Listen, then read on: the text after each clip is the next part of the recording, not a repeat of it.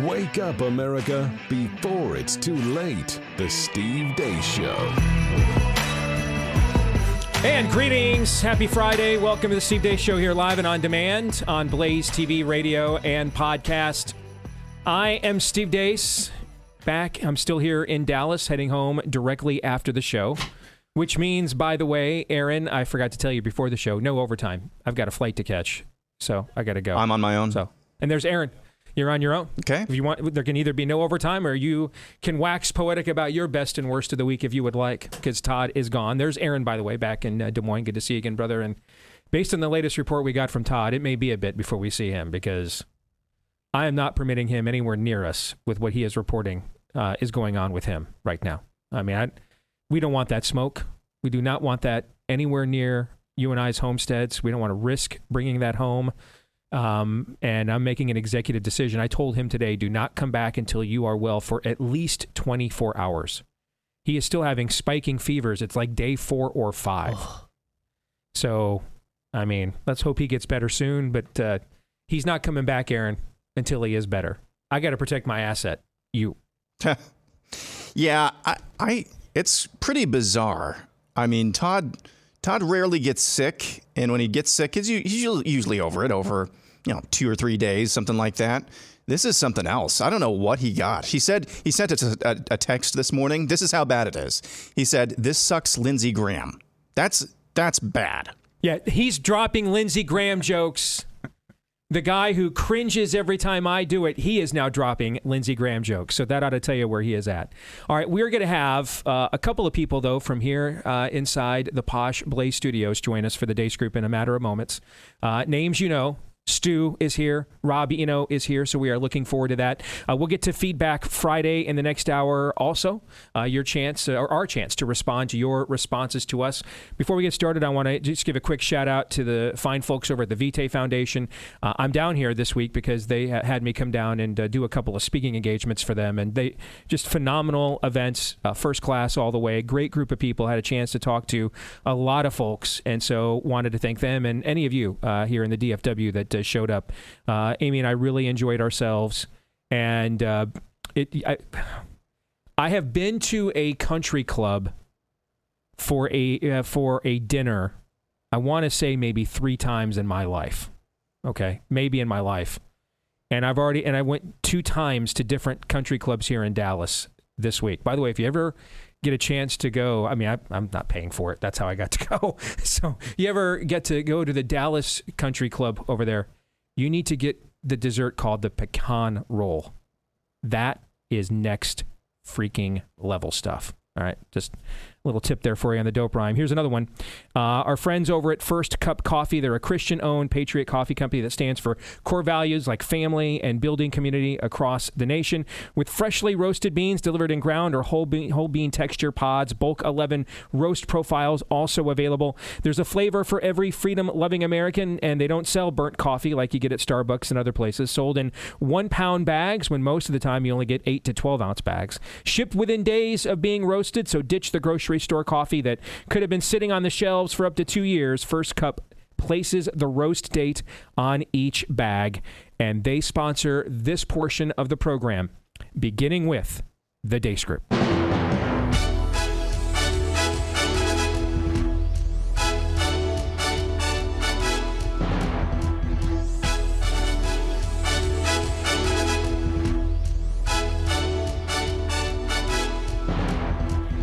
Your weekly look at the week that was, and yes, it's been a minute since Stu's been on here. I need to remind you, Stu, we have completely ripped everything off from the McLaughlin Group, the logo, the imaging, the music, the format, everything. But since it's a taxpayer-subsidized platform, we think we're okay. Plus, John McLaughlin is dead now, so there's no one to bitch or complain. All right, so let's get to it. Issue 1, bleep, Lord Nefarious says. Things I hate about America after spending lots of time overseas, part 1. This one might piss people off, but the patriotism. A flag on every single street is just simply unnecessary.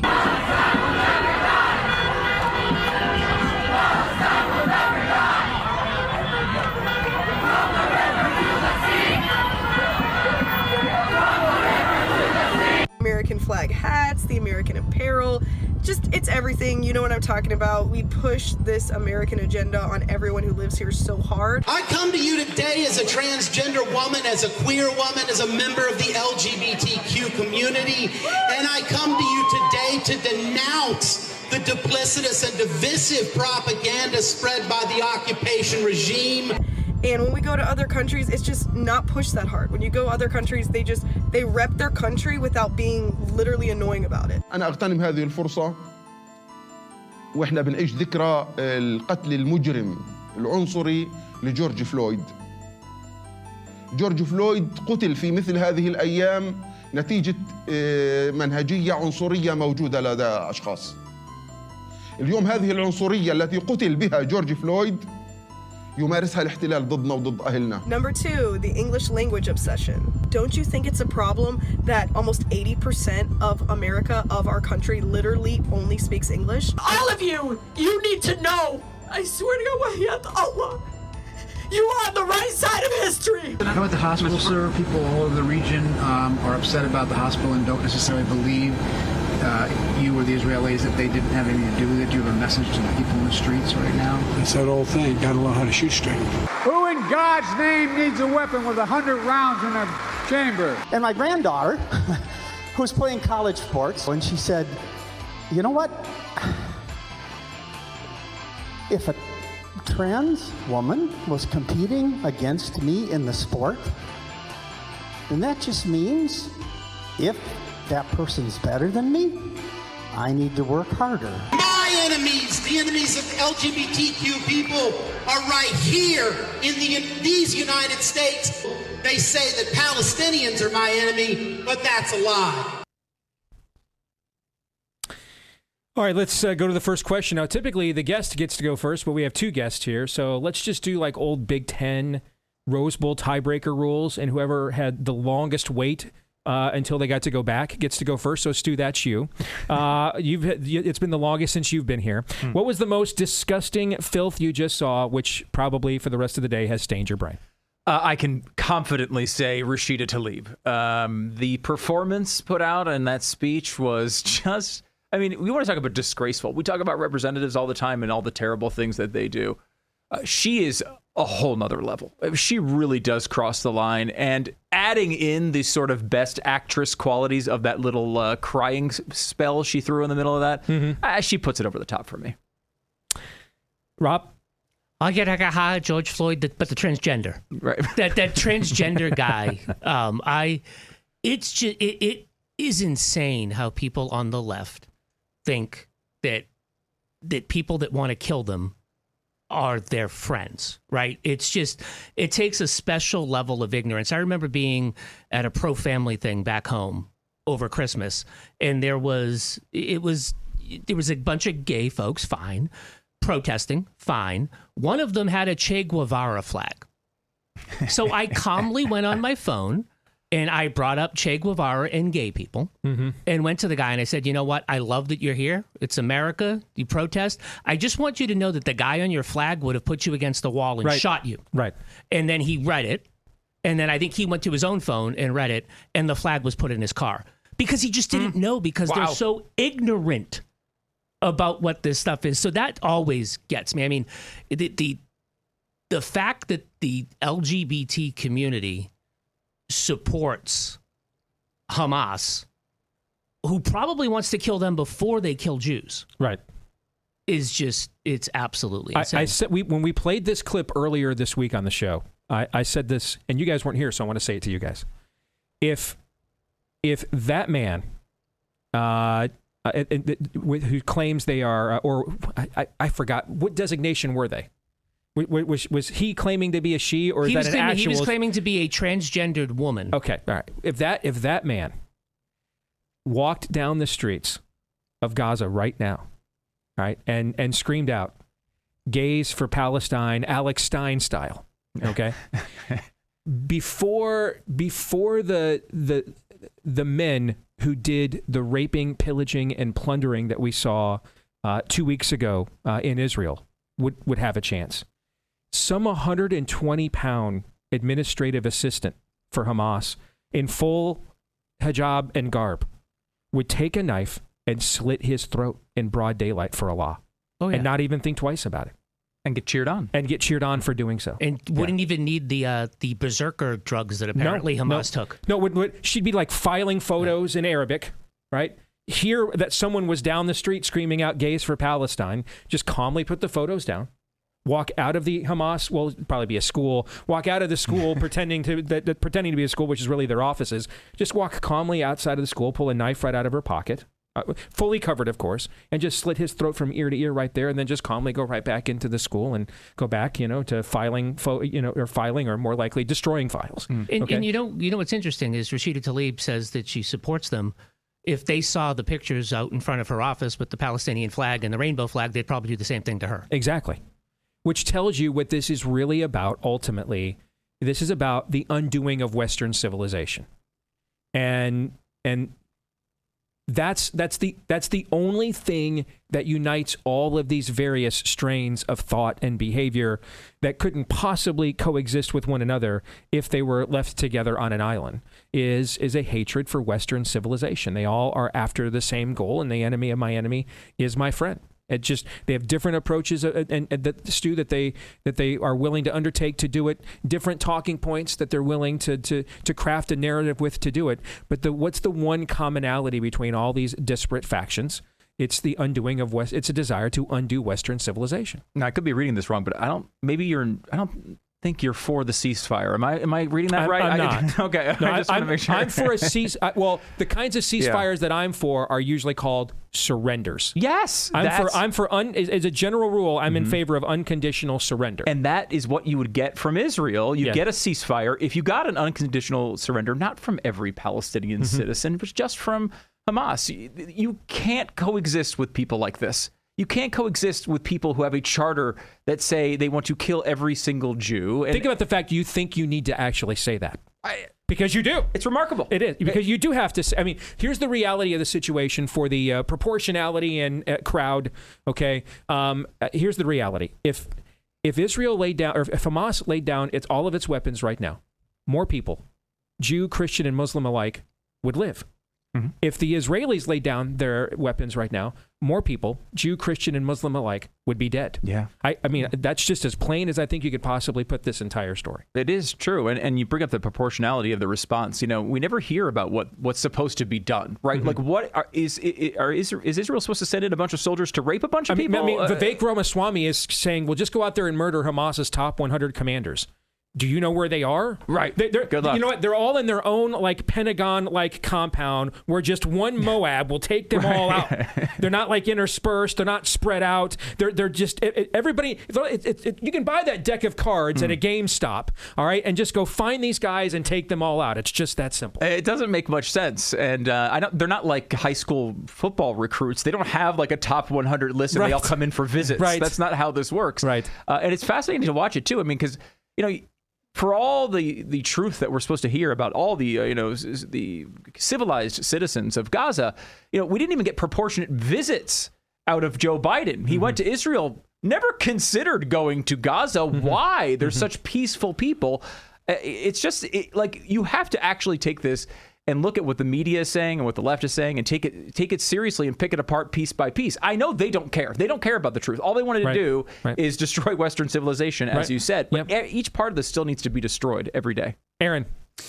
So I need to apologize. I don't know if our audience caught. I accidentally used the exact same clip multiple times in that montage, and I just didn't see it till we went on the air. It's the Rashida Tlaib clip towards the beginning, and then the Wisconsin state representative towards the end. It's the same clip. It's both God killer stuff, as Todd would say if he were here. It's God killer stuff.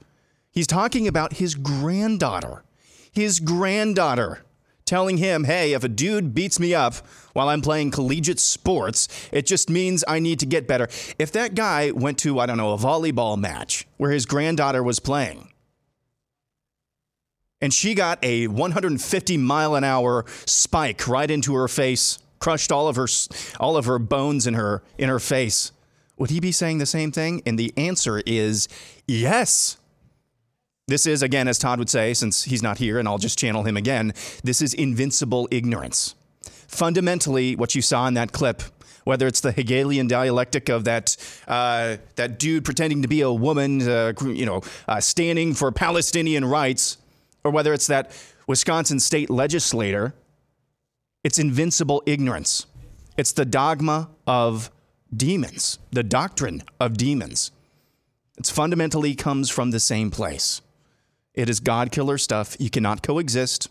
This type of ideology, whether it's the Hegelian dialectic, whether it's the men can become women on one side, or it's the Hamas on the other side, you cannot be reasoned with these people. You cannot be reasoned with. You cannot bargain with. It must be defeated, or else it will continue to spread like the cancer it is. Well said. Exit question on a scale of 1 to 10. With 1 being how reliable polls are these days, and 10 being how much Lindsey Graham relies on polls most days. Rank this week's level of total depravity. Rob. As usual, it's a 1 because it can always get worse. It can always get worse. Aaron. I'm at a 10. You're at a 10? What about you, Stu? I would go with an 8. I'm going to go with an 8. I think there's still some room. Who knew we booked 2 optimists here on the show? Indeed. Before we get to issue 2, a word about our friends over at Eden Pure. Their outstanding Thunderstorm air purifier has been a huge hit with our show since they came on board back last year. And it's a huge hit overall. They've got thousands of 5-star reviews online. Why? Because this thing is not an air freshener. It's an air purifier. It kills what is causing the strong odors in your home, whether that's from cooking, cigarette smoke, litter boxes, trash cans, a lot of bacteria, even the mildew smell in the basement is no match for the Thunderstorm air purifier that's filterless, so you won't be replacing filters either out of your own pocket or time when you go with the Thunderstorm air purifier from Eden Pure. And right now you can save. You can save $200 and get all 3 units for under $200 plus free shipping when you go to EdenPureDeals.com and enter the discount code Steve. EdenPureDeals.com, enter the discount code Steve for $200 off the 3-unit package for whole home protection plus free shipping at EdenPureDeals.com, discount code Steve. Let's go to issue 2. Pick a speaker, any speaker. Here's the chain of events. Matt Gaetz introduces a motion to vacate the chair. Patrick McHenry becomes the Speaker pro tempore. Steve Scalise opens his bid to become House Speaker, and that fails. Jim Jordan opens his bid to become House Speaker. Jim Jordan waves the white flag after 2 rounds of voting and indicates he supports Patrick McHenry having expanded power till January. On the very same day, Jim Jordan waves the black flag and says he's not exiting the Speaker race. I plan to go to the floor and get the votes and win this race, but I want to go talk with a few of my colleagues. Particularly, I want to talk with the 20 individuals who voted against me so that we can move forward and begin to work for the American people. Make it make sense. Well, now it's 25 because we did have so we were here yesterday, at this time yesterday. Jordan let it be known he's not going to push for a 3rd round, and he was going to go with the whole unconstitutional speaker pro tem, solution, I guess. That would be the peel of our banana republic, folks. Someone getting elected speaker without getting elected speaker. And it's not an important position at all. It's only 3rd in line to the presidency of the United States. Then, by about an hour after he got off the air yesterday, Jordan, as Aaron just pointed out, reversed himself. Then we went to bed last night. We weren't entirely sure there would be a vote today. Then there was a vote today. It took place actually just a few minutes ago. And now we're up to 25 people voting against Jim Jordan for Speaker. So here is my fear. When we did this in January, I was all for it because there was a plan. And the plan was either to stop Kevin McCarthy from becoming Speaker, which would open the door for someone else, or to extract so many concessions out of him that he would be weakened if he assumed the position. That plan was executed. This time, there was not a plan. Who thought Kevin McCarthy was a great speaker in this room in April, May, June, July, August? Meaning, at any point, this could have been thought out and a plan could have been executed, because it wasn't like we just got suddenly new evidence of 3 weeks ago, okay, that we had to do this now. There could have been a plan. There wasn't a plan. And so here's my fear. We at least had these people They were back there when Gates made the original call. They were back there. And Rob, you know this. You've got as much experience with this stuff behind the scenes as I do, probably. You know they were back there counting heads in the caucus. All right, who's taking the crummy vote this time? Who's going to expose themselves this time? Right. Who's got the tougher reelect, right? Blah, blah. Who's got more Trump voters in their district? They're all doing that math, and it's all coordinated to try to have the least amount of exposure and liability of them as a group as possible, because there was always way more people that wanted to vote against Jim Jordan as Speaker. I told you that the other night, Stu. All right, and so they do it the first time. The vote happens, on a Friday? And it's all weekend long now, all this heat and Trump and press releases and conservative media can just pound these guys, right? And the big thing was if they could survive Monday, and they not only survived Monday, but more people voted against him than did the previous day. And what did I tell you was going to happen? That the next time they did this, even more would do it. Why? Because this is all it appears we're going to accomplish with this. And tell me I'm wrong. There was at least a thought that between fear of Trump and his base and fear of us and our audiences, that they couldn't just openly betray us, and that if we waited them out long enough, then the calls that people like Glenn Beck could generate into their offices would wear them down, and they'd wear down and vote the way we want them to, right? What you're seeing is the opposite effect. Their resolve is actually getting stronger. And my fear is we're actually teaching them now that we don't, like to use a poker term, we don't have the nuts. We went all in, and we were kind of hoping to get lucky on the draw. We had Jack 10 suited. We didn't have Big Slick. We didn't even have a pair. We just thought, that's okay. It's an okay hand. Maybe we'll get lucky on the draw, or maybe because we went all in, you'll get afraid and you'll fold. They didn't fold, and now our hands out in the open, or what's are flopping in the wind. And so they take another vote today, 3 days between the last one. More people vote against Jordan. The resolve is going to go stronger. Maybe Mitch McConnell's right. We can just screw this base out in the open to their faces. They don't have the nuts. They can't punch us. They're toothless. They can't do anything to us. We don't have to fear Trump anymore. We don't have to fear conservative media and their audiences anymore. We can just screw these people out in the open, and there's nothing they can do to us. Please tell me I'm wrong. I don't think you're wrong. And I think this is why you don't take catastrophic risks with almost no upside. Now, look, I think Jordan would have been better than McCarthy. I think that would have been a nice improvement. I agree. Yeah. He still would have been very limited in what he could do. Although, overall. Did you have a few doubts that he was really going to go to the mattresses over Ukraine spending when at this time yesterday he was like, I think I'm going to go ahead and go with the unconstitutional option. And they were also saying he was trying to, he was bribing some of the New York representatives with the SALT situation, which was a big part of the Trump tax cut, right? So reversing that was a part on the table. Again, these guys have to, at some level, do these deals, especially when you have a 4-seat majority. Of course, the big lesson to learn is don't have a 4-seat majority, have a 40-seat majority, and this gets a heck of a lot easier.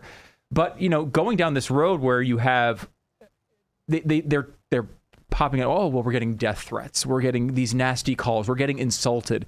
And you start creating these little factions of people who will do anything in the world except give that guy what he wants. Matt Gaetz can't get what he wants. Jim Jordan can't get what he wants. Kevin McCarthy can't get what he wants. And then with a 4-seat majority, there's no way to go forward. This is why, and I'm so glad you said it, you don't do these things without a plan. And it's not even a plan. It's an ironclad plan. Plans are for cucks in this era, Stu. Exactly. Only cucks have plans. Exactly. We just storm the Bastille every day. That's all we do with no plan. No plan. Yeah. In fact, we take pride in not having a plan. But we have a meme, Stu. We don't have a plan, but damn it, we've got a killer meme. Yeah, and I think that's, how much would you say, Steve, of Congress right now? What percentage is out there for memes and wants to essentially do what we do every day? They want to come in there and they want to run their mouth and do a talk show, except they're employed by Congress instead of by The Blaze or Fox News. And that's not how this is supposed to work. Again, you listen to Gaetz in his initial speech. There's plenty in there that we would all agree with. Yeah, we're spending too much. Yeah, we think there's a lot of problems going on in Congress. But to do this without a plan gave you a very minimal upside. Even if you got Jordan through, you only have the House. You don't have the presidency. You don't have the Senate. There's only so much he can do. He would have been really good with these investigations. There would have been, I think, a lot of good if Jordan couldn't got through.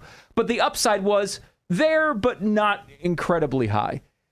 The next best solutions you're talking about are basically McCarthy Part 2, right? Either McCarthy again or McHenry or someone similar. Scalise had the exact same voting record as McCarthy. Exactly. You're right in that same pocket.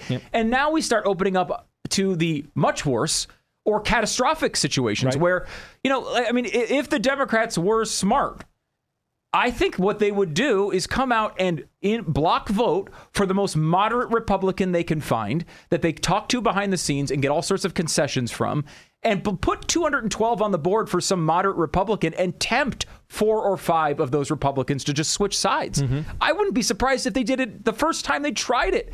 There's just, luckily they're dumb enough to just keep rolling Hakeem Jeffries out there, which probably will never happen. Yeah, they're in troll mode too. They just want Fox News to run a graphic that says Hakeem Jeffries got the most votes for speaker. They're not thinking either. They're just in a troll mode as well. It's a disgrace from beginning to end. Yes. It really is. Rob. Well, I will say, just to be on the optimistic side, they're not getting anything done. And when Congress gets nothing done, I'm more free. See, I don't care that they're not doing anything. Yeah. I care that we're showing our ass, that we're showing we don't have political capital. Absolutely. And moving forward, whatever happens after this primary, this election, moving forward into the future, you guys can knife us in the chest now, out in the open. You don't even have to lie anymore. This would work better if we were in the middle of primary season next spring. And we could primary one of these guys. And make an example out of him. You mean if we had a plan. Right. If we had a plan. Plans are for cucks, Rob. Plans are for cucks. I'm reliably informed on Twitter every day. Plans are for cucks, but we have a killer meme. Exactly. Pepe United shall always be defeated. Yes. Is I think what we're doing. Yeah. It's but yeah, I mean, I can't be sad that Kevin McCarthy's gone, but again, we didn't have a plan. Yeah. To add to that too, you talk about not doing something, which I'm for. Like them doing nothing is probably the best outcome. The one thing I will say though is we were getting new information on Hunter Biden in these investigations almost daily. Because of the investigations that were going on. This is what Chip said on our show 3 weeks ago when this was launched. Yeah. He said, hey, we've got maximum leverage with McCarthy right now. We've got January 6th footage he's willing to put out there. Yeah. I just learned that we're sitting on like hours of it here at the company yesterday that we can't release yet because this thing just put a fly in that ointment. Exactly. Right? And that was Chip's thing. Chip said we've got 40 days to negotiate this leverage thing and to push McCarthy furthest to the right we can. And if he doesn't deliver on the January 6th footage or the budget, then we kick him out and we knife him then. But why would you exhaust an asset until it's exhausted when there's no other plan? That's what he said. And my inbox, hey, Chip's betrayed us. Chip's a cuck. Derps. I mean, this is foolish. It's okay to be smart. It's okay to be smart. Aaron. Yeah, very quickly. I think the reality here is that the 15 or so Republicans who originally got all of those concessions from Kevin McCarthy back in January, they still hold some cards here. I don't agree that there was some sort of fear of backlash that the establishment of the Republican Party felt from Trump or from their constituents. The thing that elitists fear the most, even more than death, is being embarrassed. And they feared the embarrassment of getting one of their guys kicked out of his chair, which happened, and now we're left with the, no plan, as you've aptly put. I think what you can do to actually make them fear us, just be a stick in the mud. I'm not voting for any speaker until we get our speaker or till we get the same concessions from one of your guys. Make all of these Republicans, if they really, really want a speaker, make them go on the record doing a unity ticket with some Democrat. Make them vote for a Democrat. Make them vote for a squish. They can still hold out here. And as Rob said, nothing's getting done, so that's fine with me. I agree with what you're strategizing there. The only reason I didn't proffer that myself is because by Jordan puckering at this time yesterday, then it's probably going to take a lot more votes to do that than it would have done had he not done that. Because now they're like, oh, okay, take 2 or 3 more votes. Is he going to pucker again? Right? I mean, does Jim Jordan strike you as we'll do 15 rounds of this like Kevin McCarthy guy? No. I might have said yes until yesterday at this time, and now we don't know the answer to that. But maybe they'll test it. Let's get to the exit question. True or false? Jim Jordan will eventually be elected Speaker of the House. Stu. Unfortunately, false. Rob. False. Aaron. False.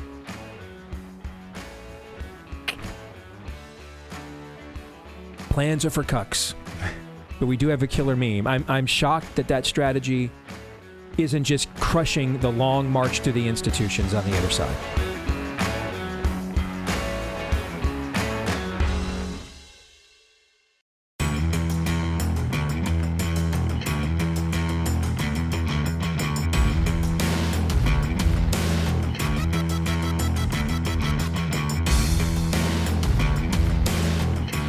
So last year, we introduced you to the Jace case from the folks over at Jace Medical. They watched what happened during the scamdemic and were very concerned.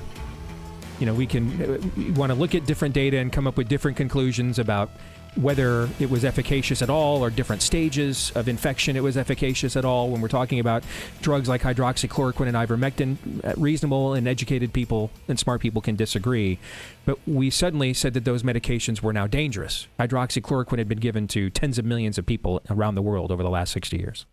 Ivermectin just won a Nobel Prize in the last decade, and before it was repurposed, as many antibiotics are for animals, and then dubbed horse paste, and was then called dangerous by Merck, its manufacturer, who received the Nobel Prize for creating it.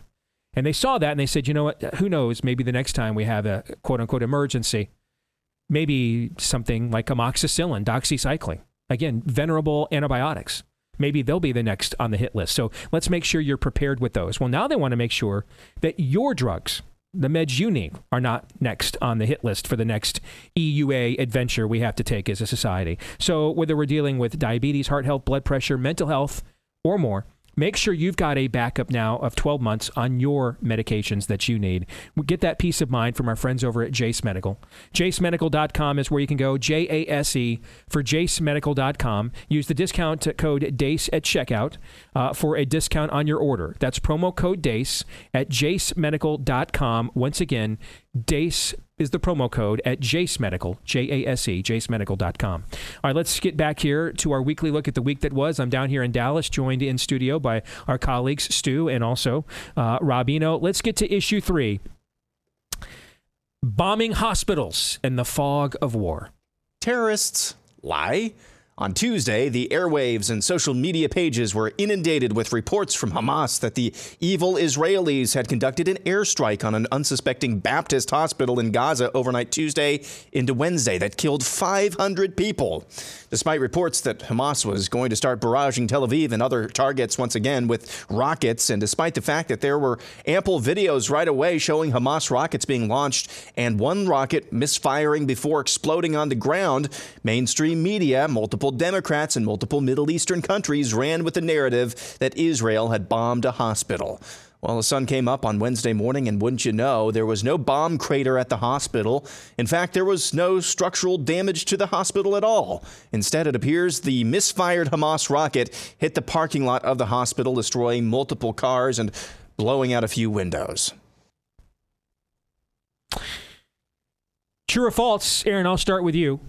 The ghost of Kiev blew up the Hamas hospital. True or false? Absolutely true. Yeah, absolutely true. This is the only way this story could have ended whatsoever. It is fascinating. It is fascinating watching so many people learning so few lessons in the aftermath of incidents like this. The same people, again, there was another hoax yesterday. I believe it was something about Israel striking a group of young people or babies or something like that. It was just same people propping up the narrative that Israel performed this airstrike on this hospital overnight with no warning whatsoever. Same people just falling for the same hoaxes over and over again. And I don't know if this is just flat out anti-Semitism or if this is just, hey, I'm looking for clicks, hate the game, not the player type of thing. Regardless, it's disgusting. It's just disgusting because it is fundamentally devoid of truth or any desire for the truth, as we have talked about ad nauseum over the past couple of weeks. So, yeah, Ghost of Kiev, why not? Why not? That's the only way this thing is going to end, at least when it comes to the airwaves and the Twitter pages. Rob, what did you think of, I don't know if you saw this morning, Elon Musk went and removed the verification badge from the New York Times official Twitter feed. I don't know if he's restored it or not, but it's just, I love Elon. Doing that is just so stupid. And I get that he's trying to hurt them, and I guess that he's trying to do that stuff, but there needs to be some sort of like, you know that it's the right person. I don't want to be a left-wing cuck or something, but there's got to be a little bit of it. So I enjoy the sentiment. I enjoy that he's trying to tweak them, but now we'll have somebody else that says they're the New York Times, and well, maybe they'll just report the truth. So maybe that'll be good. Maybe not. I don't know. Stu? What was the first hint for you that maybe this story wasn't legit? Could it be that it came from Hamas, or was it maybe before that? When it's a gleam in the narrative writer's eye? Yeah, Yes. it's fascinating because my daughter is in 5th grade. She's doing division by decimals right now. She's learning that, and she's trying to figure it out. And before she starts, I said, hey, look, before you even begin any of the division, just look at the big numbers, right? If it's 5.73 and going into 73.85. Just look at the basics, right? Like, what's 70 divided by 5? You're going to know basically the answer, right? You're going to be in the general vicinity. So when you do your work and it comes out to be 8,000, you know you're wrong, right? Like, you could check your work before you start. And that's what needed to be done here. Just use critical thinking. Hamas... What is that? I'll try to explain it. I don't know that I can. Okay. Hamas is an organization that just went into Israel and killed 1,300 people, raped and murdered, against an army that obviously could destroy all of them, right? They know on a one-on-one battle, they can't win. Their plan is to escalate this to chaos and create a regional or world war to rain down chaos among around the whole world and bring back the 12th Imam, or God only knows what the end of their vision is. On the other side is Israel, where the only way they can lose is if it turns into chaos and a regional war and a world war where everyone around them is going after them. That's the one thing they want to stop. They want to avoid. So when you think about, would Israel intentionally bomb a hospital, your immediate starting point has to be, hell no. Of course they wouldn't. It's the craziest thing they could possibly do. But Stu, maybe the 5 Jews that I'm reliably informed control all of American media with a shadowy Zionist conspiracy. All of their phones just went dead. Their email accounts were locked, and they weren't able to get the proper script out in time. And so this Hamas narrative against their shadowy Zionistic ironclad will, this Hamas narrative just instantly was able to pollute the water table of America's journalistic integrity. It could be that. I mean, I will say this. We've learned that Jews are very bad at controlling the media. That's the one thing I've learned. I want to say, we as a society, we basically suck on every level, and now the shadowy Zionistic Jewish cabal that runs the media, they suck too. If we can't even rely on a shadowy Zionistic Jewish cabal, what's even happening here? All right, let's try to be serious for a second. And I want us to, instead of answering the exit question, I want us to discuss it. All right? I think that Biden actually went there this week to try and delay a ground invasion of Gaza. Netanyahu has a similar instinct that some of our more recent American politicians have of talking real tough and then, beating his sword into a plowshare when the time comes. Okay. And so I believe that the Biden administration mobilized to go there to try to hold off the momentum against a ground invasion of Gaza and kind of a Dickie Vitale, get a TO, baby, kind of a thing. Okay. See if we can just, everybody cooler heads prevail. And, maybe this can be more surgical, and maybe Vivek is right. And we can just go find the top 100 Hamas commanders and just take them out one by one, where they're all just hanging out at this one sports bar. Okay. So let's get to the exit question. Do you believe Israel will launch a potentially bloody ground invasion of Gaza? And then why or why not? And then what you think that means either way. So I'll start with you, Rob. Yeah, I think that they're going to. I think that they have to. They can't go back to a status quo. What happened, I think, was a red line. What that means for the world, I don't know. But I do think that they are going to reclaim Gaza, and it will be part of Israel once again, and they will administer it. I think that is inevitable, that will happen. I didn't think of him going there to try and delay that. But yeah, I think that's the only outcome from this. And I think it's going to be, we talk about the bombing of the hospital or the stray rocket. And that invasion, that there is a tinderbox, I think, around the world. I did some research. So my 38th great grandfather, Charles Martel, is, turning over in his grave that what he did at Tours was in vain. 1,000 years later or 1,400 years later, right? They have governments around this world have no control. The French government said, you will not protest, and they went out in the biggest numbers. So are you like not just the guy in our newsroom staff? Are you like the Holy Roman Emperor then? I mean, if you're descended from Charles I don't Martel? know. Stu might be closer. He's more Belgian than I am, so he might be closer. Okay. So I don't know, but I mean, I don't know what the protocol is now. Next time we have you I think on. you're probably his 38th great grandson too, because I think we all are, given the laws of averages. I see where you're going with that. Yes, but I did do I was able to trace it all the way back. But yeah. Aaron, what about you? What do you think happens? I think it's pretty obvious that was the intent of Joe Biden's trip over to Israel earlier this week, is to try to delay a ground invasion. I'm going to answer yes. I think they will go into Gaza. And guys, that's not a light thing whatsoever. I mean, Jesse Kelly's been pointing out every day that goes by that they delay this invasion, that says that gives Hamas more time to lay traps, to set booby traps and ambushes and things of that nature. But mainly, I'm saying yes because I don't want to contemplate what it means if the answer is no. If the answer is no, that basically, what that's telling you is that the government of Israel is basically just suicidal. They cannot have any legitimacy. I hope they don't have any legitimacy in the eyes of their people if they don't do what needs to be done. So I'm going with yes because I don't want to contemplate what the ramifications are of answering no. Stu? I agree with Jesse Kelly. I think Jesse's right about the risks there, and as Jesse will tell you, he's always right. That's. But I think there's more concern as well, not just on what they're doing, because I think because of how well this was planned, a lot of this stuff was probably in place. Whatever Israel is going to face going in there, and I do think they will go in there.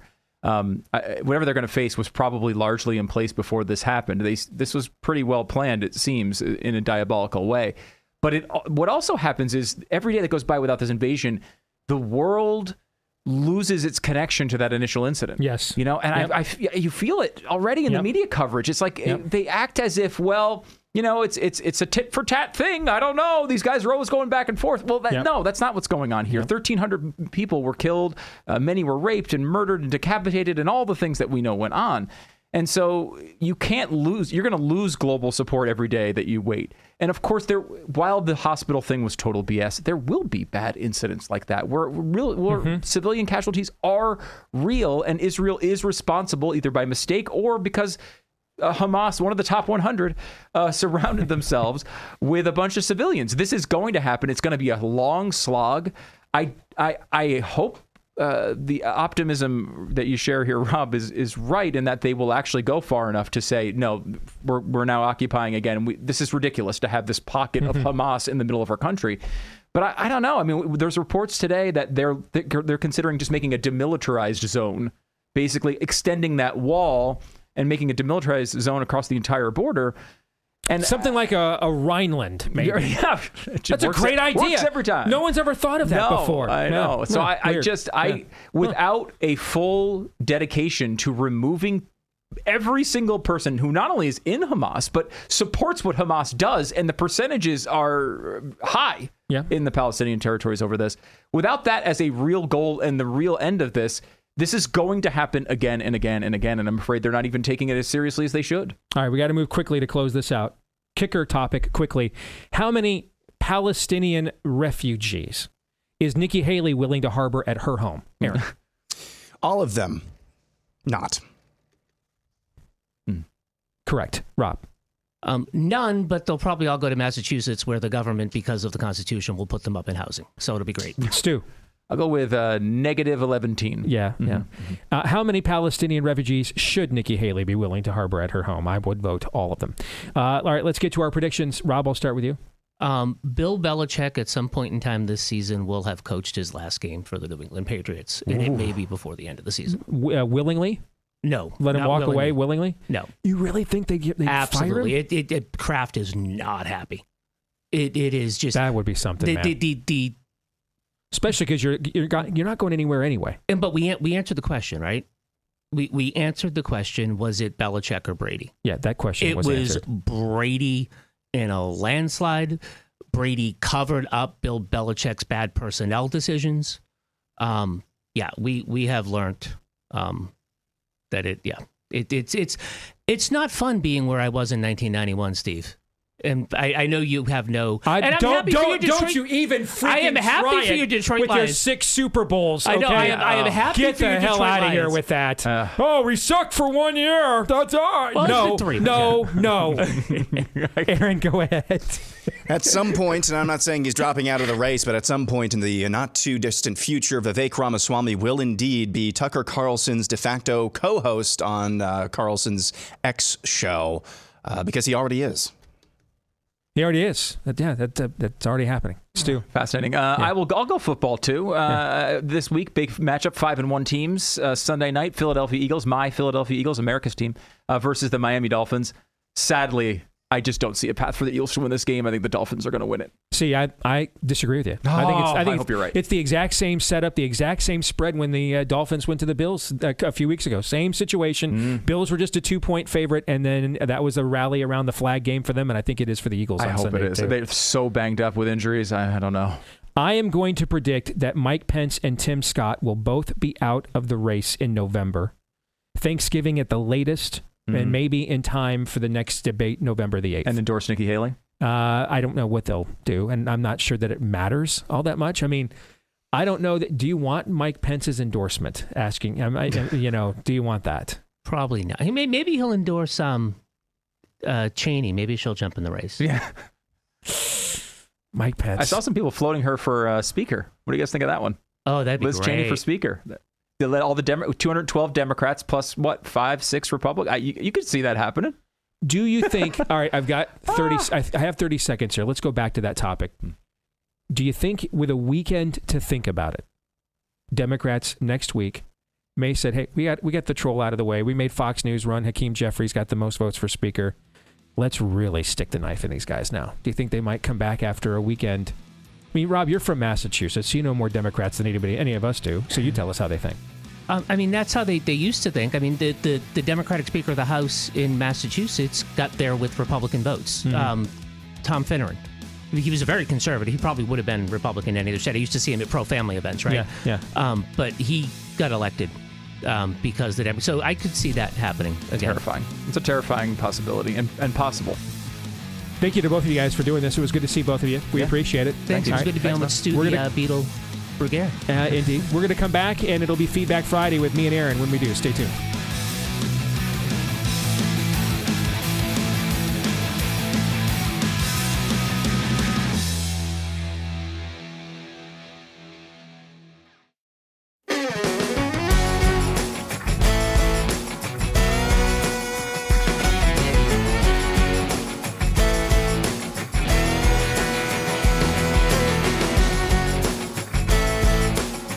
All right, back here with Hour 2, live and on demand on Blaze TV, radio, and podcast. My last hour down here in Dallas. Then I am hopping on a big old jet airliner, Steve Miller, heading back home to Iowa, where it will be fall again, because it is not fall here. It's nice here, but it's not fall here. And I miss my autumn. And I miss Todd and Aaron. Sounds like I'll be missing Todd a little bit longer based on the way he's feeling. But I will be back in Des Moines again on Monday, and all three of us will be together again there. Aaron is stationed in Des Moines now, and you are stationed somewhere in the audience. By the way, I just wanted to say thank you. We had our most lucrative quarter in the history of this show from an advertising standpoint. So I wanted to thank, first of all, our advertising staff. I want to thank all of you. I mean, as great as the sales staff is, if our numbers of audience aren't there, that trend line's not happening. So thank you to all of you, and especially because we don't always make this the easiest show to like. We're all very opinionated. We have almost no compunction whatsoever to kiss your rear end and avoid telling you the things that we think you don't want to hear. And so we violate a lot of the taboos of that are largely unwritten rules within conservative media of things that you can and cannot say to the audience or about them, and right to their faces. So despite the fact we don't make it easy for you, you guys have just helped us to continue to grow nevertheless. And I just wanted to say, in all seriousness, thank you as well. And thank you again for the tremendous start we have had to the nefarious Bible study, Know Thy Enemy. I mean, it's a hit as high as number 23 overall on Amazon, like overall, like everything on Amazon from a book standpoint. And it's a Bible study. Is incredible. So thank you guys for that. That's off to a great start too. And your copy is available right now, or for your entire small group at Amazon.com if you want to go get it. Know Thy Enemy, a Nefarious Bible Study, very well produced by the team at 110 Pictures that did this for us. And it's myself and Dr. Jeremiah Johnston from Prestonwood Baptist, from right here in Dallas, by the way. We think you'll enjoy it quite a bit. And a lot of you have already purchased it. So if you're looking for a small group curriculum, this might be what you're looking for as a Bible study. I talked to somebody while I was down here in Dallas this week who told me that their son, she has struggled to get him engaged spiritually. And she took him to see Nefarious, and he absolutely loved it. And now, for the first time, he's agreed to do a Bible study with her. And it's the Know Thy Enemy, Nefarious Bible Study. So that's why we do what we do, is for stories just like that. So thank you to all of you for making it possible. We appreciate you. We'd also appreciate it if you'd leave us a 5-star review on the podcast platform of your choice. Hit subscribe, or in the case of iTunes, follow. That way, every time we do a new episode, it shows up in your feed every single time. And thank you to all of you that have done those things too. And thank you to our friends at Patriot Mobile, who have really been on the vanguard of building a necessity in the current America. And that's the parallel economy. And it's not fully realized yet, but thankfully one place where it is with a product that we all need to use in this day and age. That's our mobile phones. And if you want to be a part of America's only American mobile phone company left, make the switch today to Patriot Mobile. If you're a veteran or first responder, let them know when you go to make the switch. They'll have extra ways to say thank you for your service to the country. And for the rest of us, you get outstanding customer service. Anytime you want to switch networks, you can within the Patriot Mobile network. If there's another network out there that is better for where you now live, make that switch anytime for free. They have an outstanding customer service team. You'll get a free activation as well if you sign up today and use the offer code Steve at patriotmobile.com/Steve. Again, that's patriotmobile.com/Steve, or call 972-PATRIOT. That's 972-PATRIOT. All right, Aaron, you ready for some Feedback Friday? You bet. All right, let's get it started with this note from Rocco. Rocco says, and that, by the way, that name needs to make a comeback. That is a cool friggin' name, okay? Rocco is a name that needs to make a comeback. Side note. Anyway, back to Rocco's note. I'm a longtime listener who's decided to finally get up and do something about the rot of the GOP. I am running for county chair in my small, rural, upstate New York county with the goal of toppling the establishment using a bottom-up committeeman strategy. Do you have any advice for me?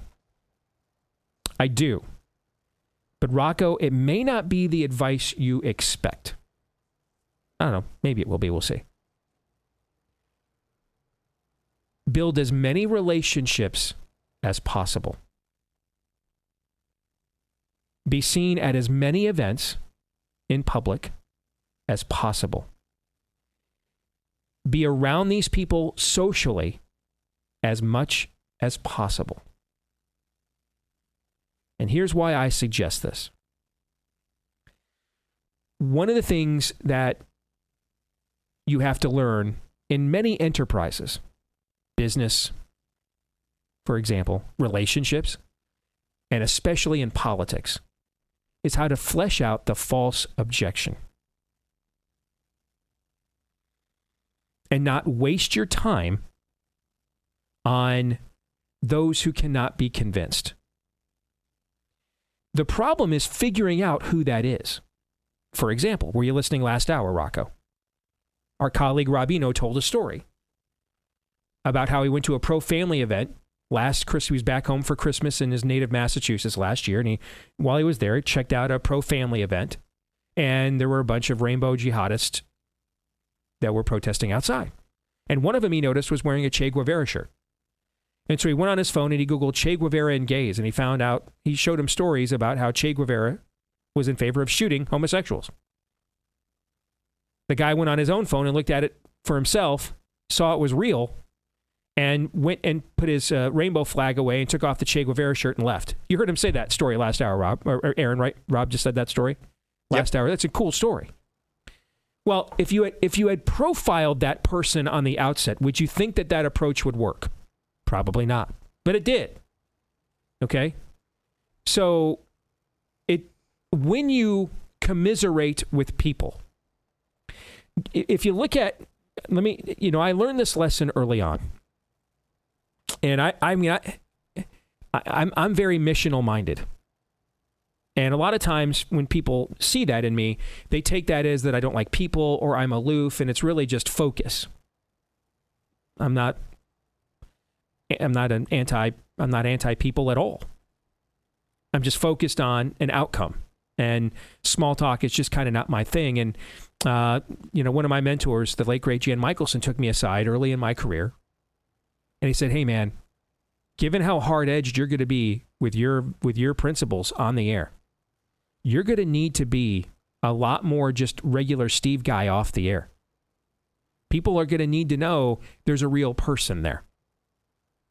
Because you're going to push their buttons in the arena a lot. And so you're going to have support staff and sales staff and managerial staff. You're going to want to make sure they know that if they're going to stand by you when you're going to push those buttons, that you're a team player and you stand by them. It's not a one-way street. And I hadn't even thought about that. I hadn't even thought about the patronage aspect of this business. Hadn't even thought about it. I was just so focused on, I knew the time was coming that I was going to, that the date when we were going to make the switch from sports to being in news. And I spent so much more time doing research and prep to get ready to step into that platform. And I was so focused on the mission and my worldview. And, before I know it, months go by and I'm walking down the hall of the building and people that I knew and was friendly with and played fantasy football and stuff with are looking at me like I'm a freak show now. And like my show's unsellable. And it's because I forgot the patronage part of the enterprise. We're people. We're not algorithms. We're not formulas. And all of a sudden now, I'm using the same conviction that I used in sports to talk on news. But when it's about sports, people kind of thought, well, in the end, it's really not that important. So, all right. If he has that opinion on something involving sports, it's just freaking sports. Who cares? But now we're talking about stuff that deals with real life. People do care. And so I had to make sure that the people around me knew that I cared about them. But then I also had to learn to find out who was persuadable. Because the first thing, you can see this happening in the House Speaker vote right now. I don't like Matt Gaetz. I don't care. I've never met Matt Gaetz, not had a single conversation with him in my life. I know several people who do know him, and the opinions are extremely mixed. I don't care.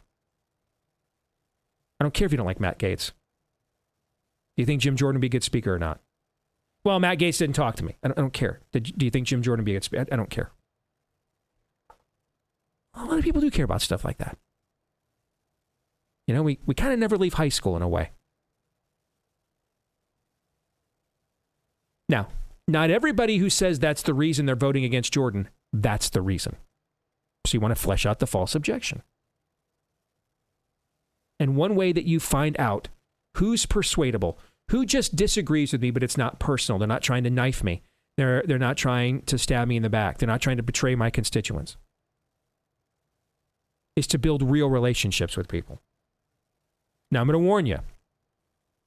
After I took Mr. Michelson's advice, I had a couple of very high-profile and difficult situations of people that I had built those relationships with then stabbing me in the back. So that's going to happen. So prepare yourself, okay? Particularly in this business. That's going to happen. But you'll learn who not to waste time on. Doesn't mean, be a douchebag to them or not friendly to them. But you just know I'm never winning that person over. They're not with me. But you know that now. Who to waste time on. I can maybe flip that person. Who to listen to. There's wisdom in a multitude of counsel. All right, yeah, this person, even if we don't agree right now, they might have something interesting that I need to consider, so let me hear them out. And then when they come after you for being unwilling to yield to their system, they will have nothing to condemn you with other than they just disagree with your principles. And you're going to, in this business, if you ask around about me, you're going to get people who can't stand me. But you know what you're never going to find? You'll never find this. Someone who says I lied to him, someone who says I swindled him, someone who says that I didn't follow through on something I said I would do for them. If they can't stand me, it's because of what I believe. And no other reason.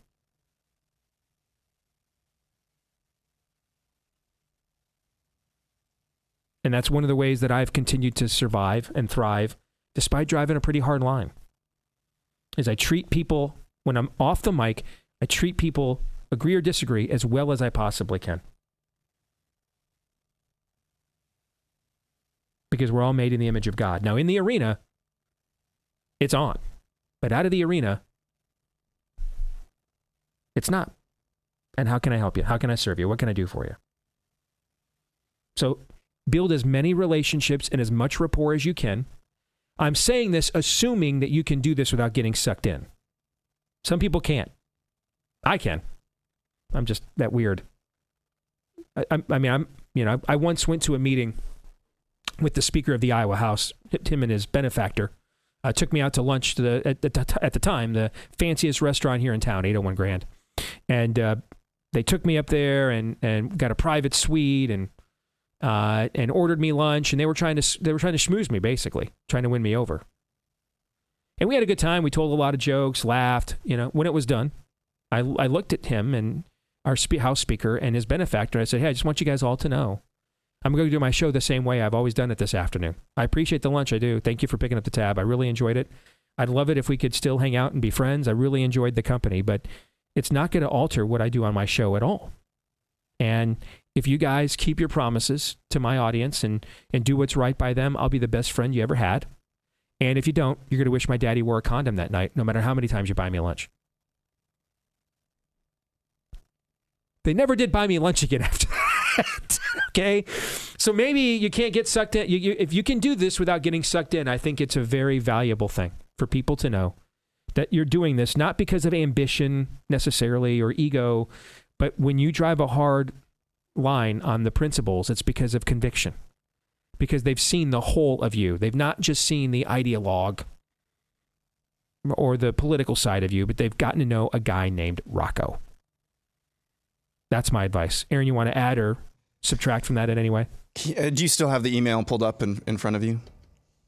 I do, yeah. Yeah. Does his last name start with an L?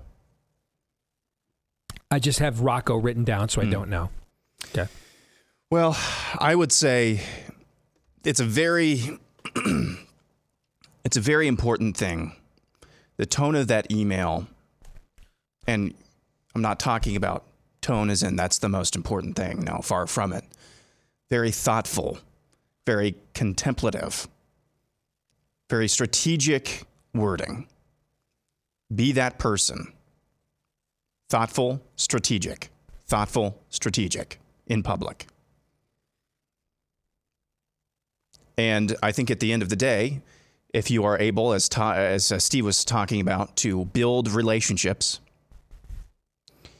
and be the same person in this email that you are in public, I think you'll have success. Talking about a rural part of New York in upstate, you're going to have, I think you could still have success there. But it's incredibly important that you are the same person no matter which medium people see you on. And I'll leave it at that. Mary Ellen says, when we were young, boomers said never trust anyone over 30. Now that we're old, we are saying never vote for anyone under 75. Our generation has always been arrogant and self-absorbed. Time to let a younger generation develop their unique generational sin. Revival or bust. I love the way Mary Ellen worded that last line. And one thing I've said to all three of my kids while raising them is learn from my mistakes. You've witnessed a lot of them in my home. You've seen me make a ton.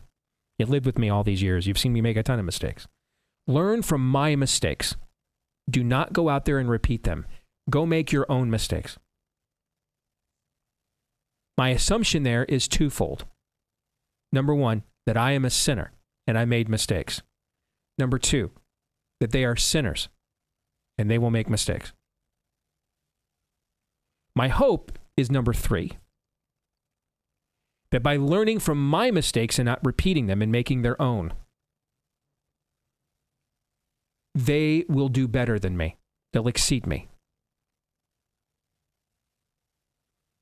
A lot of the problems that we have within human nature in any generation is the repeating of mistakes. They're not learning from our own mistakes, repeating them. One thing I've tried to not make the same mistake twice. I failed at that too, but I try to learn from my mistakes. And so I love the way that Mary Ellen put that. That it is time now for another generation, basically what I hear her saying, another generation now, it is time for them to make their own mistakes. We don't make movies as well as the boomers did. We don't make music as well as the boomers did.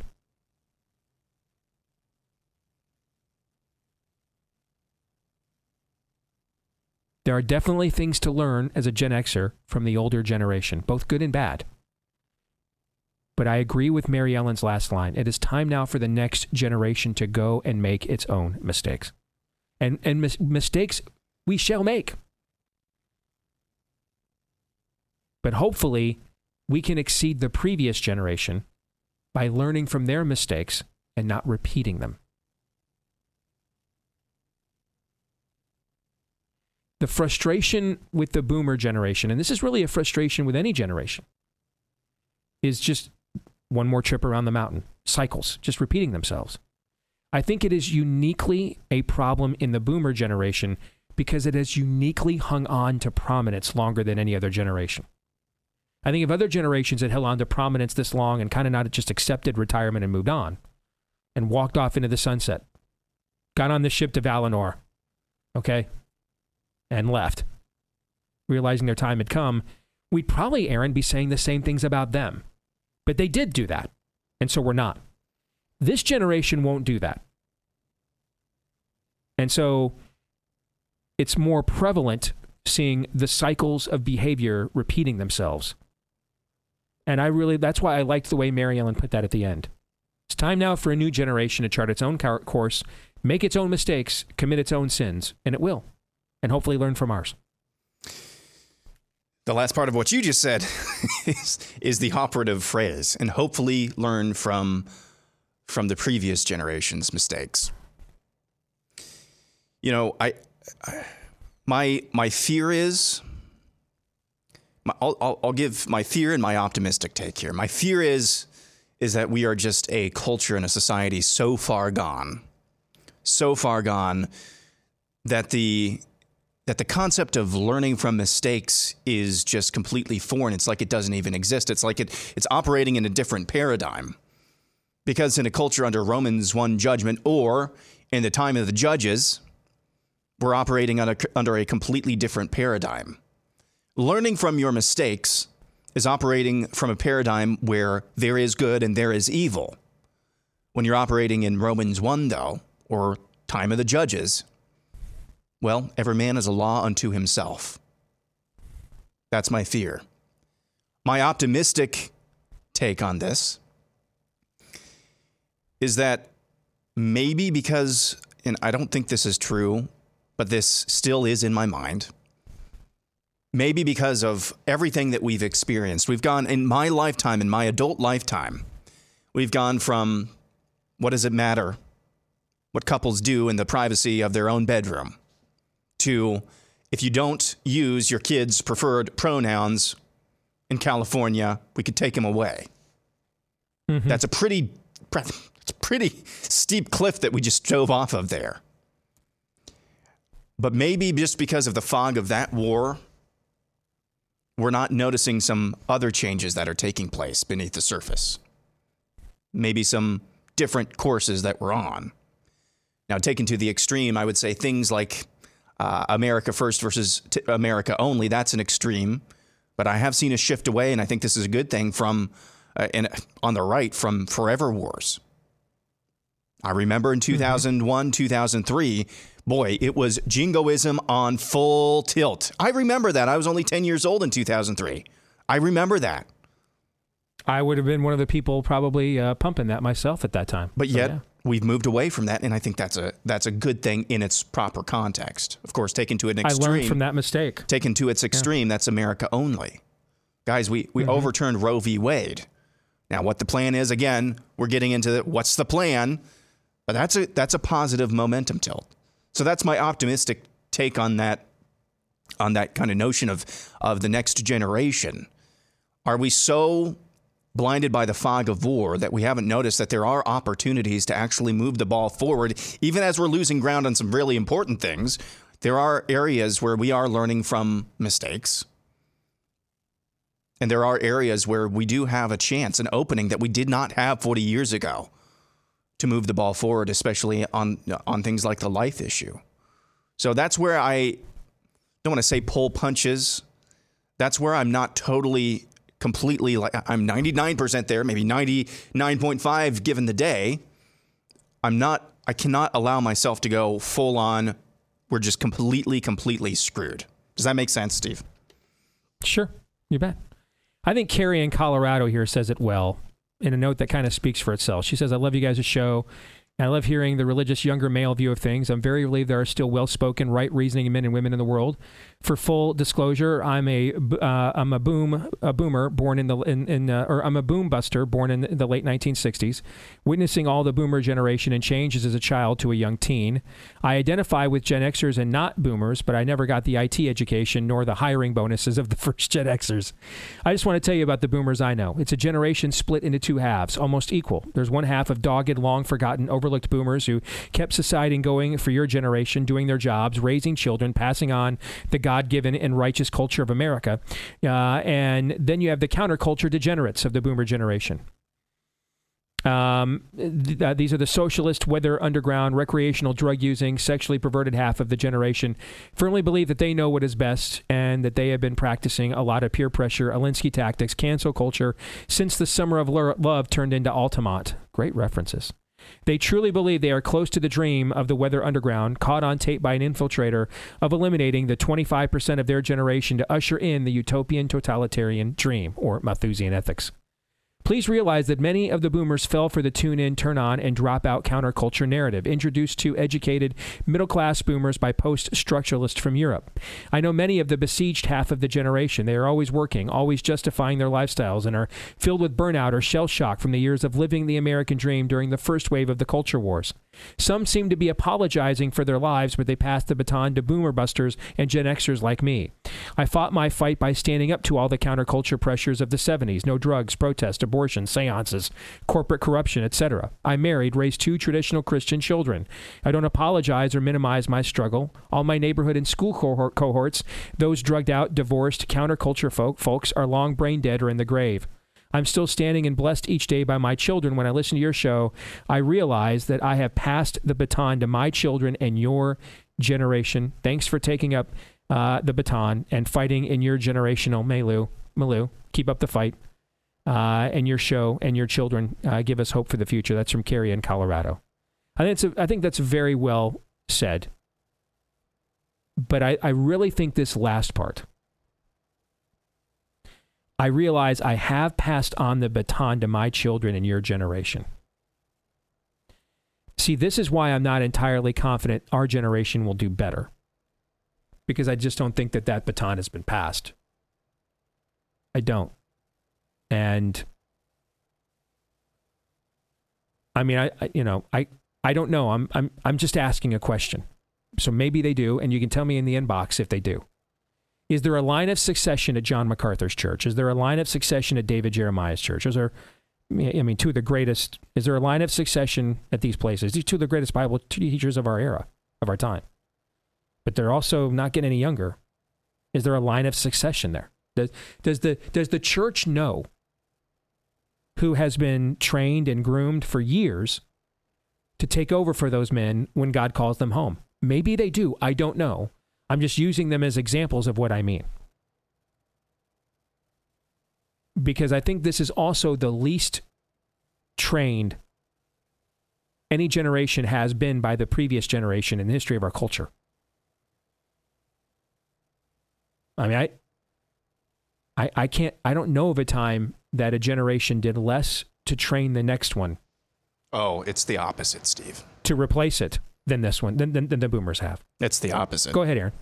Your generation and my generation are the most trained. And that's the problem. We've just been trained in all the wrong things. We were trained how many times, your generation especially, vote GOP to save America. Yeah. Now with the most recent iteration of the boomer generation, they're just brashness is the message. Crassness is the message. Memes are the message. Memes will save us. No plans will save. We've been trained in all of the wrong things. We are the most trained generations in America. It's just not the things that, we should be passing on.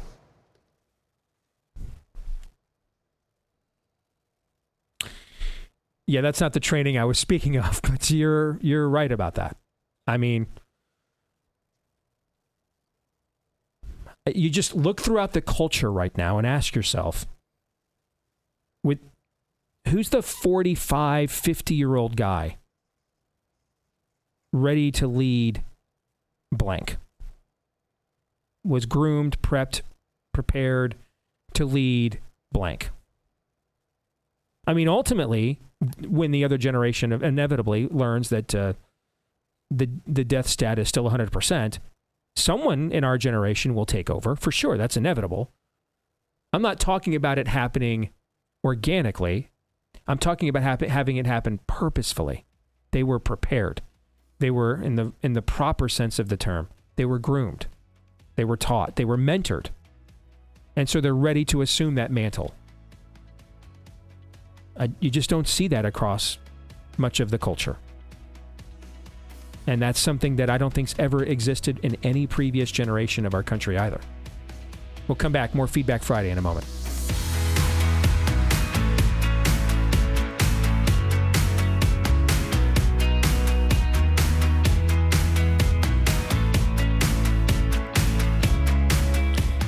All right, back here on the Steve Deace Show. Brought to you by our friends over at Fume.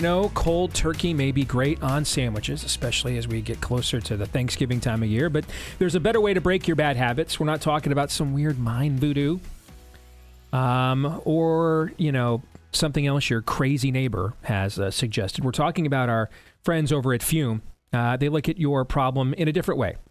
Not everything in a bad habit is bad. So instead of drastic, uncomfortable change, why not just remove the bad from your habit? And use Fume to do that. It's an innovative, award-nominated device that does just that for you. Instead of electronics, Fume is completely natural instead of vapor. Fume uses flavored air. And instead of harmful chemicals, Fume uses all natural, delicious flavors. So instead of bad, Fume is good. It's a habit that you're free to enjoy and makes replacing your bad habit easier. Your Fume comes with adjustable airflow dial, so it's designed with movable parts and magnets for fidgeting as well, giving your fingers a lot to do, which is helpful for distressing and anxiety while breaking your bad habit. Stopping is something we all put off because it's hard, but switching to Fume is easy, enjoyable, and even fun. Fume has served over 100,000 customers and has thousands of success stories. See if you might be there next. Get the Journey Pack today. Head to tryfume.com. Use the code STEVE to save 10% on that Journey Pack. Fume, F-U-M. as in Mary, M as in Mary. Tryfume.com, code Steve to save 10% on the Journey Pack today. Again, that's tryfume.com using the discount code Steve to save 10% on your order. All right, let's get back to Feedback Friday. And Aaron, I really want to, let me do this one really quick. Rudy writes, I just really want to give you guys a thank you for kicking me in the butt that I needed to begin my walk with Christ. The other day I was talking with my 13-year-old daughter and discussing the possibility of going to church. I haven't been to church since around 2008 when I was in basic training. First of all, thank you for your service. I believe that God brought me to you guys' show and has helped me get me started on this journey. And because of you guys, I'm going back to church, and my daughter is going with me. So thank you, and God bless all of you. That's Rudy. And I just want to say, stories like Rudy's are the prime directive of this show. Winning elections is not the prime directive of this show. We don't mind winning them, but it's not the prime directive. Stories like Rudy's is the prime directive of this show. Promoting a political party or even a political ideology, not the prime directive of this show. Stories like Rudy's is, or are. And so that's why, and that's one of the reasons why we just don't compromise like some others do. If our goal was to win elections, and by the way, Aaron, are we saying that the goal of winning elections is unprincipled? Is No, that the claim we're making? Far from it. No, we're not claiming that at all. No. Yeah, but if that was our goal, then we would look at things like coalition building a little differently, right?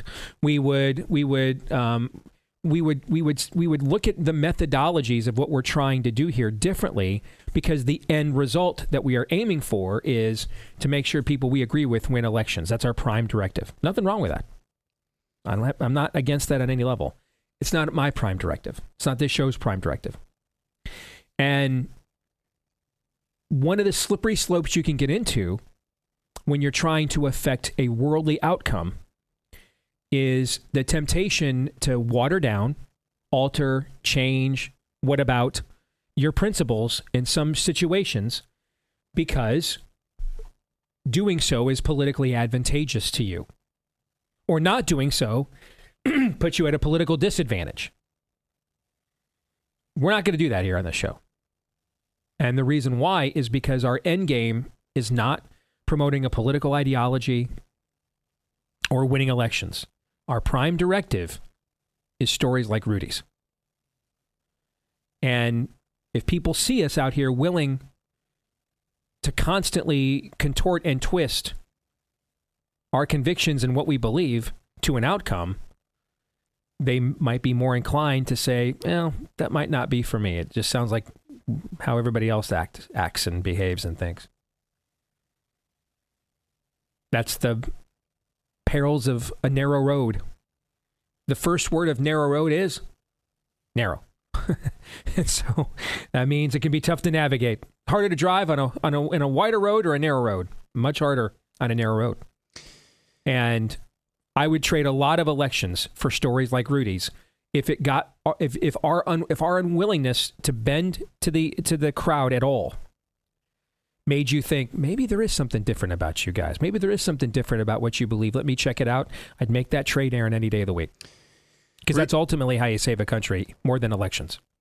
Rudy, thank you for taking the time to write that email. It's an encouragement to us, and I can speak, I'm sure, for Steve and Todd when I say that. Not because it satiates our ego or just pats our specialness. No, far from it. It's because this show happens to analyze the world around us, including politics, from a biblical worldview. And so many times when you watch what's happening with the fake speaker pillow fight that's going on right now, our reaction, or at least my reaction a lot of the times, is, what the heck are we doing here? What are we doing here? And so when we hear feedback like that, it really heartens us, because, as Steve said, the prime directive of this show, in spite of all of our foibles, when Steve believes something, he goes to the mattresses on it. And that rankles feathers. It flies in the face of human nature, which wants to be petted and wants to be satiated in its wide path that leads to destruction. It's not an easy sugar-coated pill to swallow. It really isn't. But for those who do, for those who understand whom we represent, we don't represent Aaron and Todd and Steve. We don't represent the Republican Party. We don't represent conservatism. We don't represent fill-in-the-blank thought leader, fill-in-the-blank philosophy of the day. We represent our Lord and Savior, who, in spite of our foibles and in spite of the packaging that we come to you in, works through us. It's incredibly encouraging to hear those notes. Because, like I said, to kind of open up this answer, on a day-to-day basis. You can catch me saying, and you can catch me even going to the extreme of Jonah, no, please destroy Nineveh over there, please. I don't want to have anything to do with this. What are we doing here? This is pointless. But no, it's not. Not if we are faithful. Not if we are faithful in our mission. Not if we are faithful in our prime directive. And so, Rudy, I really appreciate that note. So, in a minute, Aaron, I want to get your... That's very well said, by the way. Thank you. In a minute, I want to get your take on something we're launching at Blaze TV, here on Blaze Media next week. But first, a word about our friends over at My Patriot Supply. If you're seeing the crazy headlines out there, from international crises and threats to corruption run amok, what's happened with the economy, inflation, etc., you know what? Might not be the worst idea out there just to be prepared. It is better to be prepared for something and then not need it than to need it and not be prepared. Get the 3-month emergency food kit from our friends over at My Patriot Supply. It's breakfast, lunch, and dinner, even drinks and snacks. That's the full 2,000 plus calories that you need every day. There's well over a dozen different types of meals and sides, so you can mix and match for variety. Free shipping as well. Stays good for up to 25 years. You can't beat it. All right. And right now, you can get $200 off on your food security right now. $200 off on your food security right now. And you can now get same-day shipping if you order today by 3 p.m. Order today by 3 p.m. to get same-day shipping too. All right. Go to preparewithdace.com. That's preparewithdace.com. You tell them you want the 3-month emergency food kit when you go to preparewithdace.com. All right, so we're going to talk more about this on the show next week when Todd comes back, maybe, we hope. We'll see how he's feeling. But next week, Aaron, we're going to launch a new endeavor here on Blaze Media. And it's in response to what has happened to so many. I mean, Aaron, how long were we off of YouTube? Could we not post on YouTube last year? It was like 6 months or something? Yeah, it was a long time. Between 2021 and last year. So consider YouTube is the second largest search engine in the world. You know, we're on one of the biggest platforms in this industry, and we didn't have access to that size of an audience because of our willingness to seek out and search the truth when it came to stories like January 6th, the election, and COVID. Our colleague Sarah Gonzalez stated an obvious fact about gender on YouTube. That content was removed. She was locked out of her channel. And her channel, she's been told by YouTube, is going to remain demonetized unless she deletes dozens of videos from it, which she's not going to do. Think about our friend and colleague Daniel Horowitz. I mean, how much has he been right about on COVID, other than virtually everything? And yet, almost all of his columns had to be kept off of Facebook and Twitter until Elon took over because of them getting throttled and banned and censored. Google demonetized every single one of his COVID arguments, then buried them so deep in the search algorithm, you'd need a Lindsey Graham level of body cavity search to find them. So here's what we're launching on Tuesday the 24th. That's next week. Because we're kind of just sick of playing this game. We're going to launch, and details on Tuesday, but we're going to launch Blaze News. Blaze News is coming on Tuesday, and the details you'll get and learn more about then. But this is our attempt to kind of answer back to what big tech has done to us. What are your thoughts, Aaron? Incredibly important. As much as we can build the alternative ecosystem, not just the alternative economy, I'm in support of that because the ecosystem in which much of this world, especially in our country, operates is directly opposed to anything that has to do with what we're trying to maintain and conserve and conserve and pass on to the next generation. And so a crucial part of that is the information that we can actually propagate and get out. That's a huge part of this. Credit to Elon Musk for, it's still not perfect, far from it, at Twitter, X, whatever you want to call it. Still not perfect, but it's a lot better, a heck of a lot better than it was under the previous ownership. And the Blaze, I know, is committed absolutely to to pretty much the nth degree on conserving what truly is free speech, being able to question, being able to form and counteract the harmful narratives that are pervasive in that ecosystem, the bad ecosystem that we're trying to get out of. So I'm excited to see this. Steve, I know you have you seen previews of what this is going to look like? A little bit, yeah. And it's going to look first class. It's going to look really good. Really good. I'm excited to get people's reaction to it for sure. Let's close with this note. This is from Trina Brousseau. I'm a nurse at the VA, and they tried to force me to get the jab and also to administer it. I asked for a religious exemption because of the association with abortion. I was denied on the first attempt. So I wrote what was essentially a research paper about how they couldn't deny me a religious exemption and threatened to go to the Thomas More Legal Society. Then I called on my prayer warrior friends and had rosaries prayed for me. Lo and behold, I got the exception on the second attempt. I still have to defend my position to supervisors and coworkers sometimes, but I still never have or ever will receive or administer the jab. They are forcing the flu vaccine on me, but I haven't figured out a way to get out of that one just yet. That is from Trina Brousseau. I just thought that was pretty badass, man. Yep. And I think I wanted to close with a positive, just not taking it, fighting back. And then the reason that last line of her note is important too is she's recognizing, man, the battle isn't over. This is an ongoing thing. This stuff's never going to stop. And so I've got to have resolve. And we all do. And so I wanted to give Trina just a thumbs up, man, and a brownie button and a helmet sticker on the way out the door here this week. You know, on Thursday, we're going to have another special edition of Theology Thursday, this coming Thursday, next Thursday. And it's a conversation between you and Jeremiah Johnson. Don't want to give anything away yet. I'm not going to give anything away. And I was skipping through that. Haven't watched the full thing yet. But I got in on the part of the conversation where you were telling him, you know, I should not be the one that's teaching theological truths. I'm the one that should be equipping and sending people out, and here's how you translate what you believe, what your faith informs you. Here's how you translate that into action. Because we talk about the prime directive of this show. The prime directive of the show is basically, I think it's St. Augustine, pray like the results are up to God, work like the results are up to you. That's what you just heard in that email. She worked and she prayed.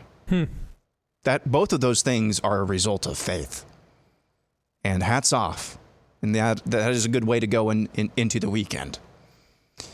Because at the end of the day, each one of us, and this goes down to the granular level, whether we are looking to change things politically, whether we are looking to change things in our home, whether we are looking to change things in ourselves, in our marriages, it really does come down to pray like the results are up to God, work like the results are up to you.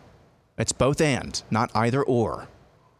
Don't make that mistake, because what we have done for a generation, talking about a generation, we've done one or the other, but rarely both.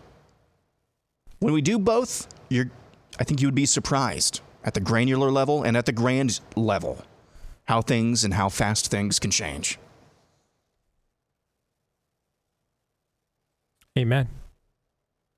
Amen. Well, I've really enjoyed being down here in Dallas the last few days, and got a chance to meet and get to know several really cool people.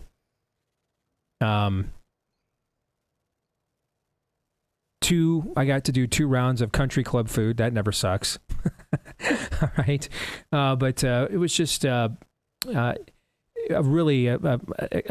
great week down here. Anxious to get back home, though. But a great week down here. And a lot of the discussion was what's next for the pro-life movement, for example. What's the post-Roe world look like? We got caught on our heels, and so how do we adjust and and get back on offense. I mean, how did we end up on defense after our biggest win? And a lot of people willing to have a pretty earnest and direct conversation about that in multiple ways. So I found that to be very encouraging. So another example, hopefully, of there being wisdom in a multitude of counsel there. We got about 30 seconds left, and it might be the last 30 seconds that I will ever be on air with you, Steve, after what's about to happen in overtime. You're going to do it yourself? Yeah. Are you flying solo? No, I'll have some friends along with me. Friends along with you? Yeah. Now I am scared. All right, I'll see you guys again on Monday. Everybody have a great weekend. Until then, John 3:17. This is Steve Deace on the Blaze Radio Network.